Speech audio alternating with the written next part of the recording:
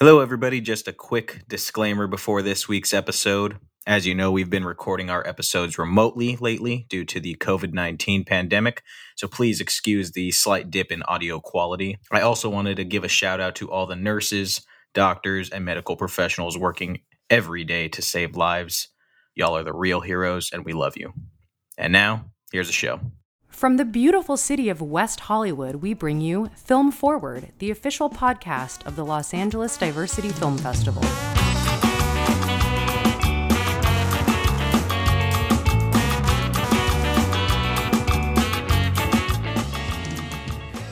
Hey, welcome to Film Forward, everybody. Hope everybody is doing well. Hope everybody's staying safe and sane. We're very excited about today's guest. She is a staff writer on the show One Day at a Time. The show is amazing, and it's just kicked off its fourth season, airing Tuesday nights on Pop TV. Our guest is Miss Allison Wong. Allison, thank you for joining us today. Oh, hi. Thanks for having me. Such a pleasure to not be there. Yes, I know. Be here in my home by myself. Before we get into how the show's dealing with it, I just want to check in on you. How are you holding up dealing with this whole social distancing thing?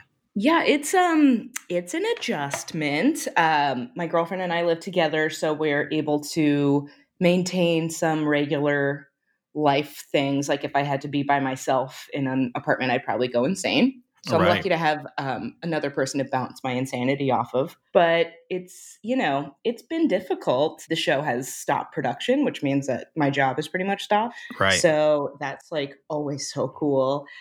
And so it's been a little bit weird. It's been a weird transition. But, my family is safe and healthy, and I'm safe and healthy. And I'm just, holding out and hoping that we can get through it. And, not too many people will be affected, but it's really weird. It's a really weird time. It is a weird time. Like, it doesn't stop being weird. It's hard to put into words how I feel about it. Cause at 1 second I'll be like, okay, this is fine. I can deal with this. And then the next second I'm like, but the kids in cages. Yeah.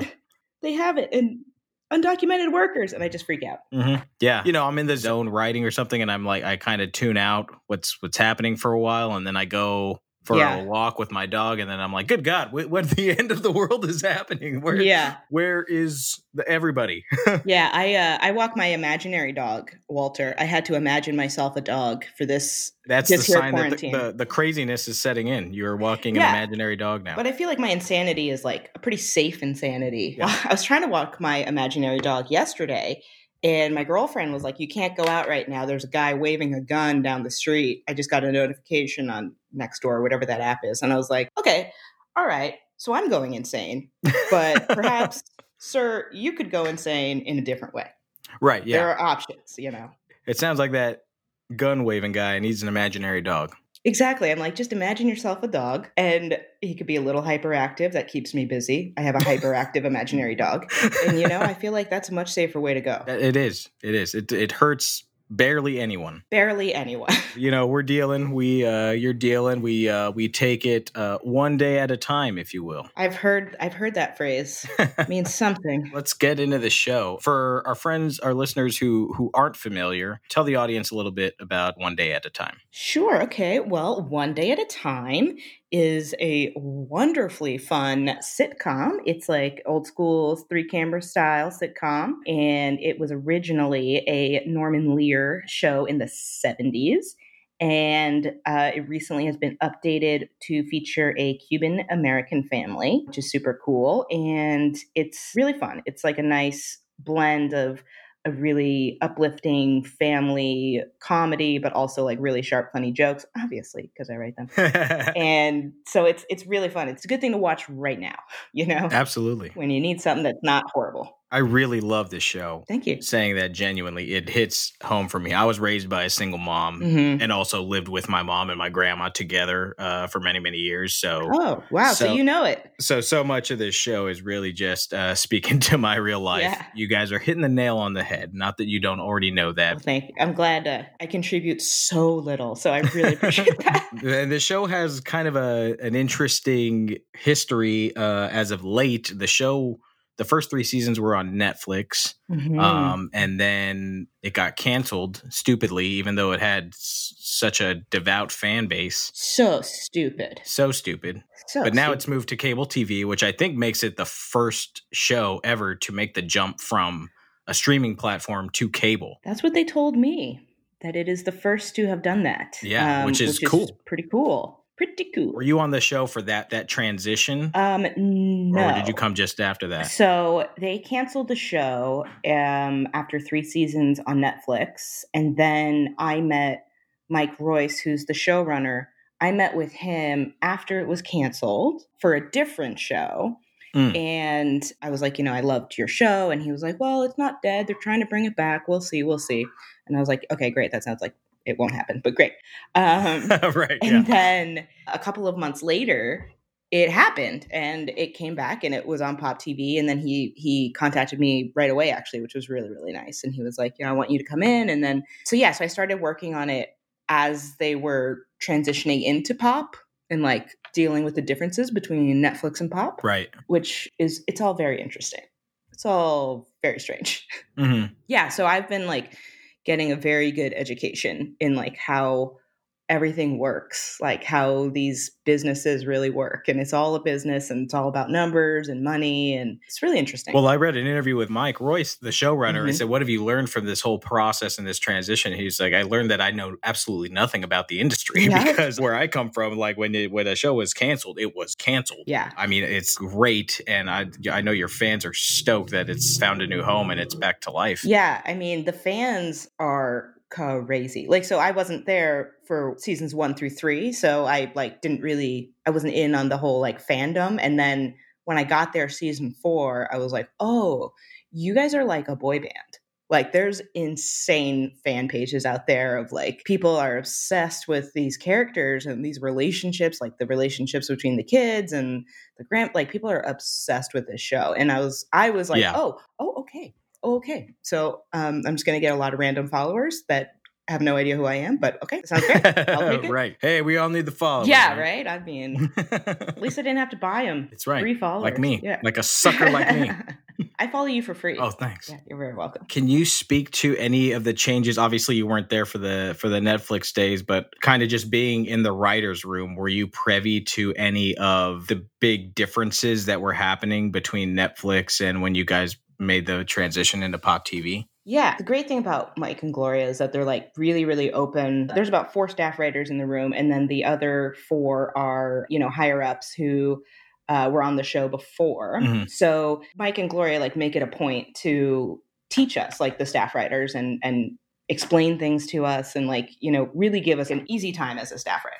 They want us to have a good time and they want us to succeed. And that's amazing. Incredibly refreshing. And like, I feel like the luckiest person in the world because I've heard many stories where they are not supportive. Yeah. I actually didn't know this before I started writing, but when you see executive producer, consulting producer, supervising producer, those credits, those are all just writers. They're writers. Yeah. But they are the producers of the show. So a lot of that stuff gets discussed in the room. One of the differences I think is budget, because they went to Pop TV, like a lot of the budget stuff had to change and Sony, who owns the show, really had to like look at the numbers. So I think a lot of the budget stuff is different this year. However, I can't see it. Also the other writers have said that as well. They can't really see a difference, but there have been a lot of budget cuts. So that's a thing.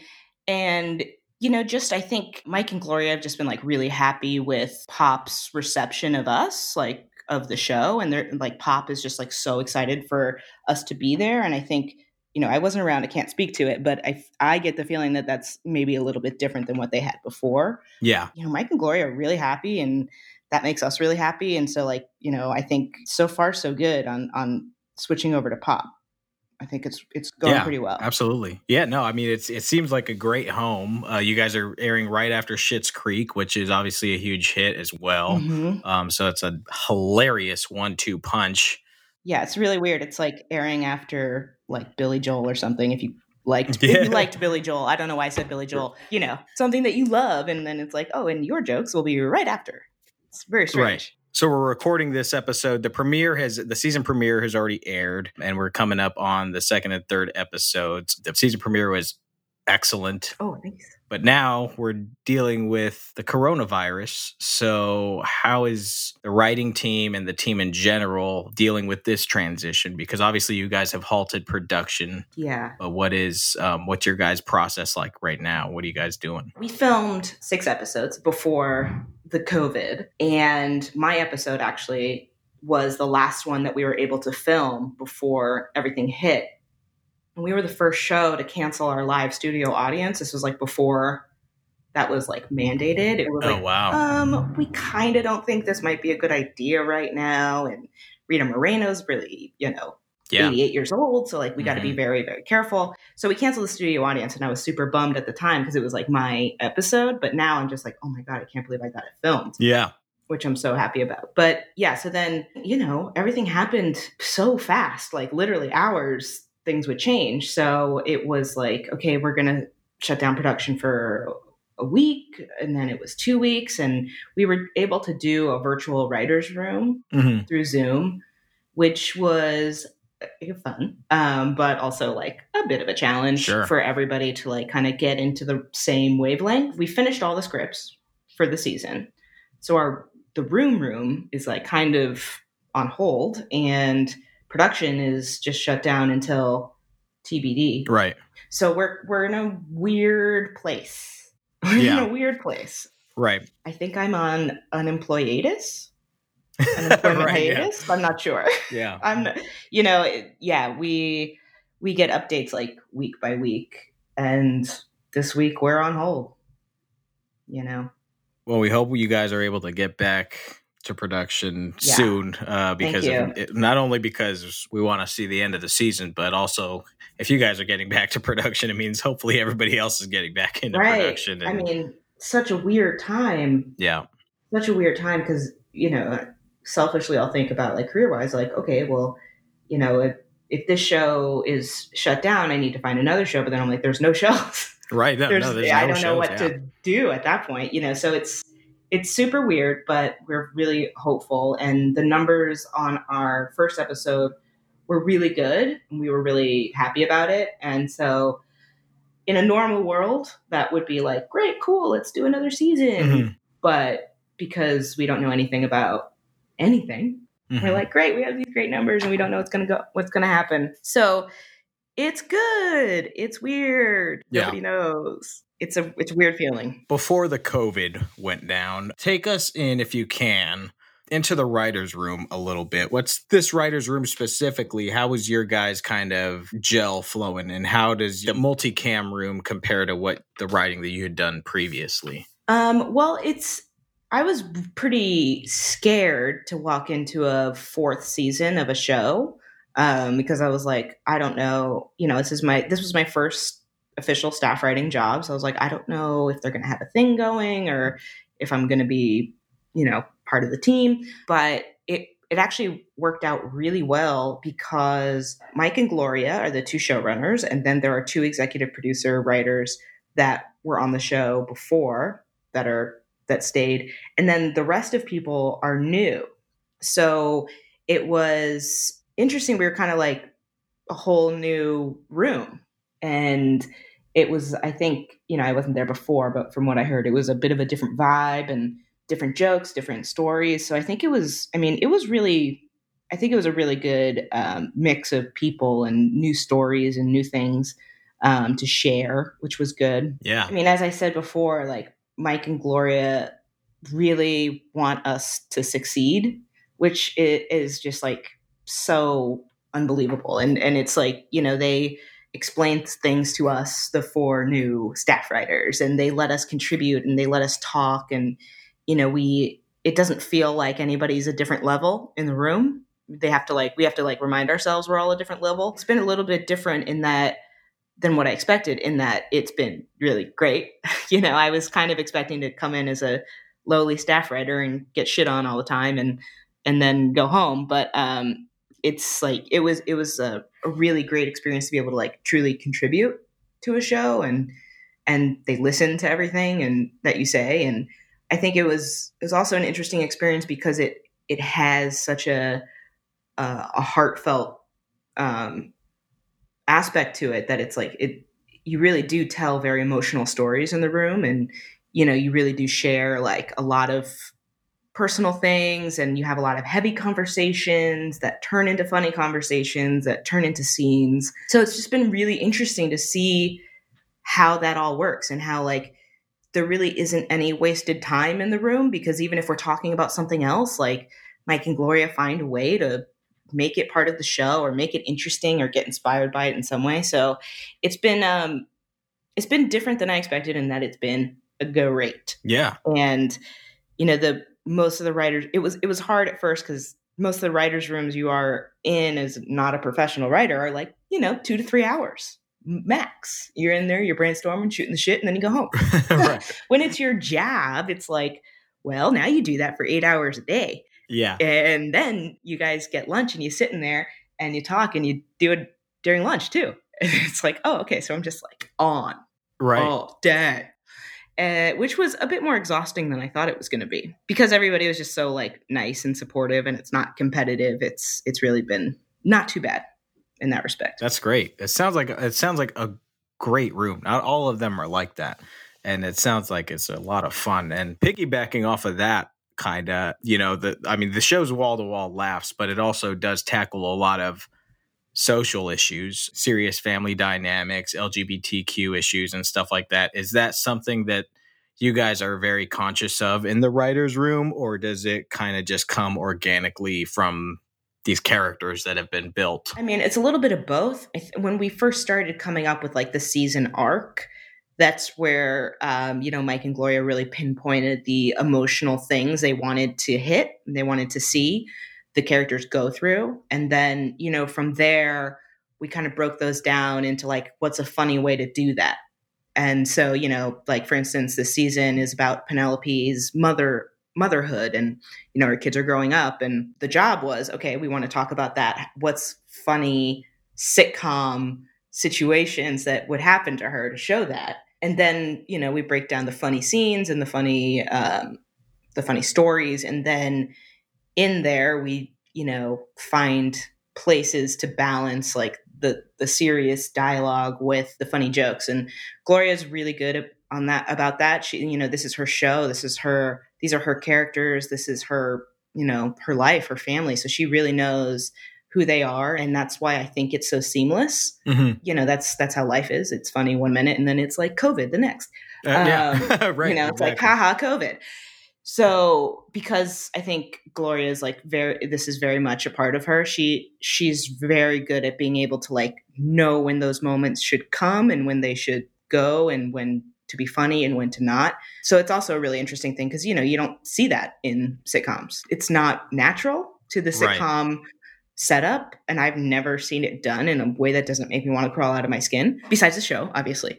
So that's why the show was so interesting to me, because the way she can weave those things in and out pretty seamlessly has been interesting to watch, for sure. Absolutely. I mean, when I first started watching this show, that was the thing that struck me, was just how a few minutes I would be laughing, and then 60 seconds later I'd have tears in my eyes, and I'm like, whoa, this is a sitcom? Like, no sitcom has ever done this to me before. Yeah, there are a couple episodes this season that like we filmed, and there's one that was just it was so emotional. We were just like, we can't have a studio audience here.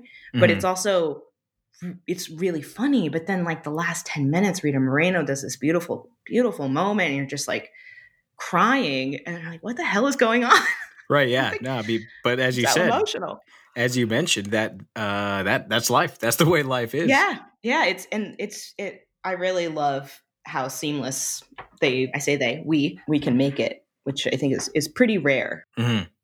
Absolutely. We are having a fantastic and insightful conversation about One Day at a Time. We're talking with Miss Allison Wong. We're going to take a quick break, but we'll be right back with more on Film Forward.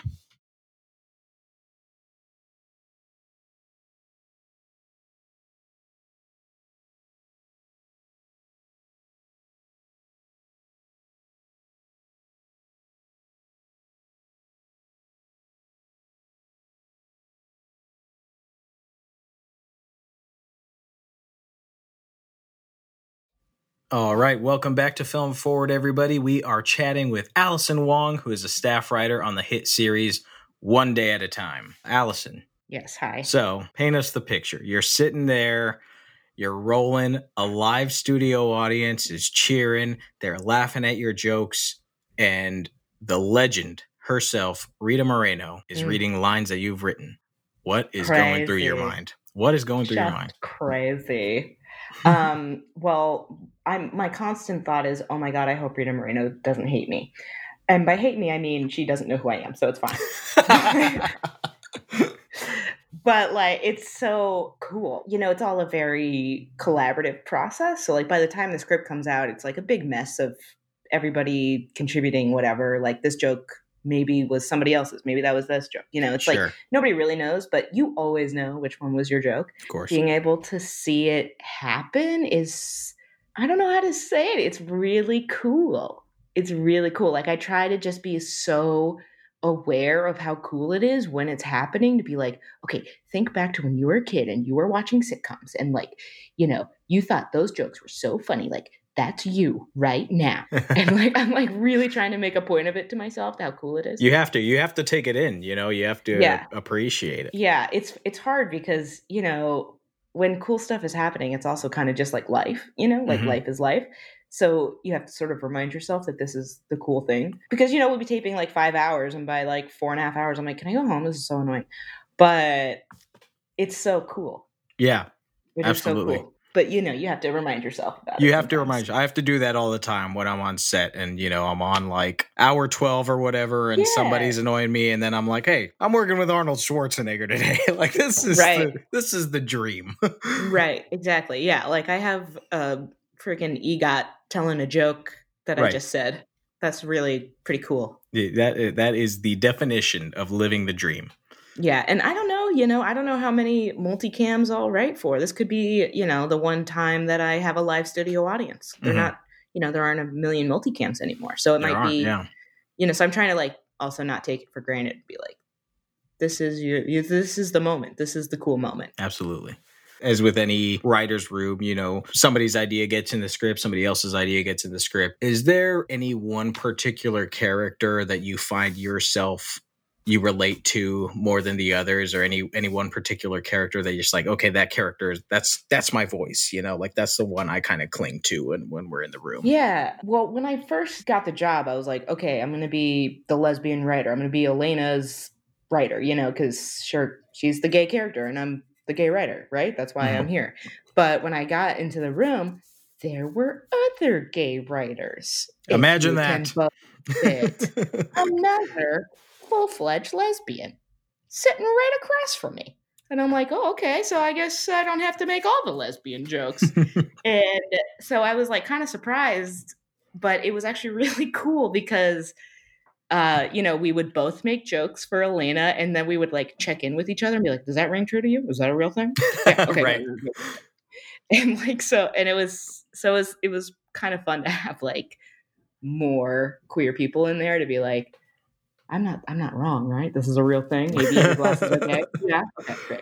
So, you know, I thought that was going to be very, very Elena, but actually the episode that I ended up writing was more towards Alex, which is the son. He's going through some things this year, like really growing up and coming into his own, which, you know, I ended up kind of relating to and being able to write for. And so that was really cool. And obviously Rita Moreno jokes, you just like can't stop making them. Right. You just have to keep making them because her character is so good. Yeah. Her character is amazing and hilarious. And then Allison, you know, as you mentioned, you're in the writer's room for hours and hours. You said you're always on. Has being in this writer's room helped with your writing outside of the writer's room? Have you been doing other writing outside of the writer's room? And has it kind of like got your juices going at all? Yeah, for sure. I definitely have other things that I am working on, as we all are. It's an endless amount of things to be working on. But I think after the first month, you're like, I'm the most horrible writer who's ever lived. I'm not funny. And you just want to die. And then after you get used to it, you're like, oh, I'm fine. Everything's fine. And then I kind of noticed myself getting like sharper a little bit, and like, it's like any muscle. Like it's just jokes were coming faster, and I felt like, oh, you just need to like use it. Mm-hmm. Use it or lose it. Yeah, you got to exercise it. Yeah, so I think that it's definitely helped me like keep my juices going. And since in the past couple of weeks since I haven't been there working, it's been a bit of a struggle to like get myself to continue going. I mean, obviously I'm working, but it's it's a little bit harder to get myself motivated. Right. Well, you're doing a good job. I'm really, really excited about this season of One Day at a Time. It's starting off with a bang, and I can't wait to see what else you guys have in store for the season. We're going to take one more break, and when we come back, Allison's going to help us out with our favorite segment, Gimme 3.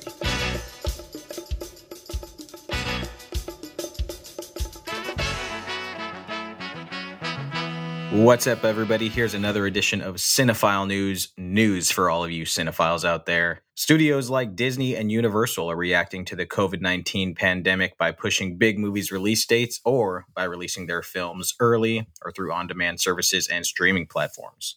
In the festival world, South by Southwest canceled their annual music and film festival, and other major festivals are doing the same, including the biggest film festival in the world. The Cannes Film Festival has officially postponed their event with plans to reschedule for the end of June, beginning of July 2020.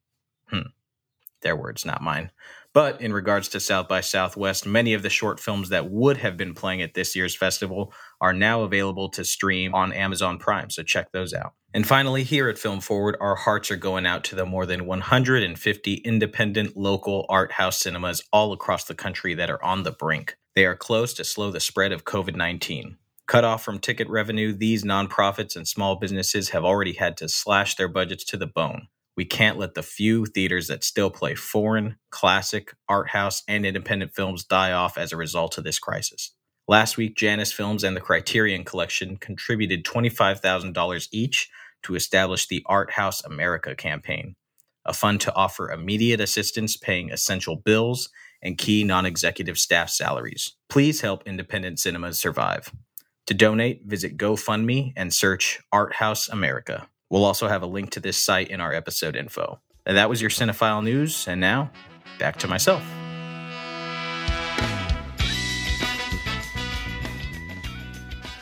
All right, we are back, and it's time for our favorite segment, Gimme 3, where our guest gives us 3 recommendations, film or TV, that have inspired them or inspired their work.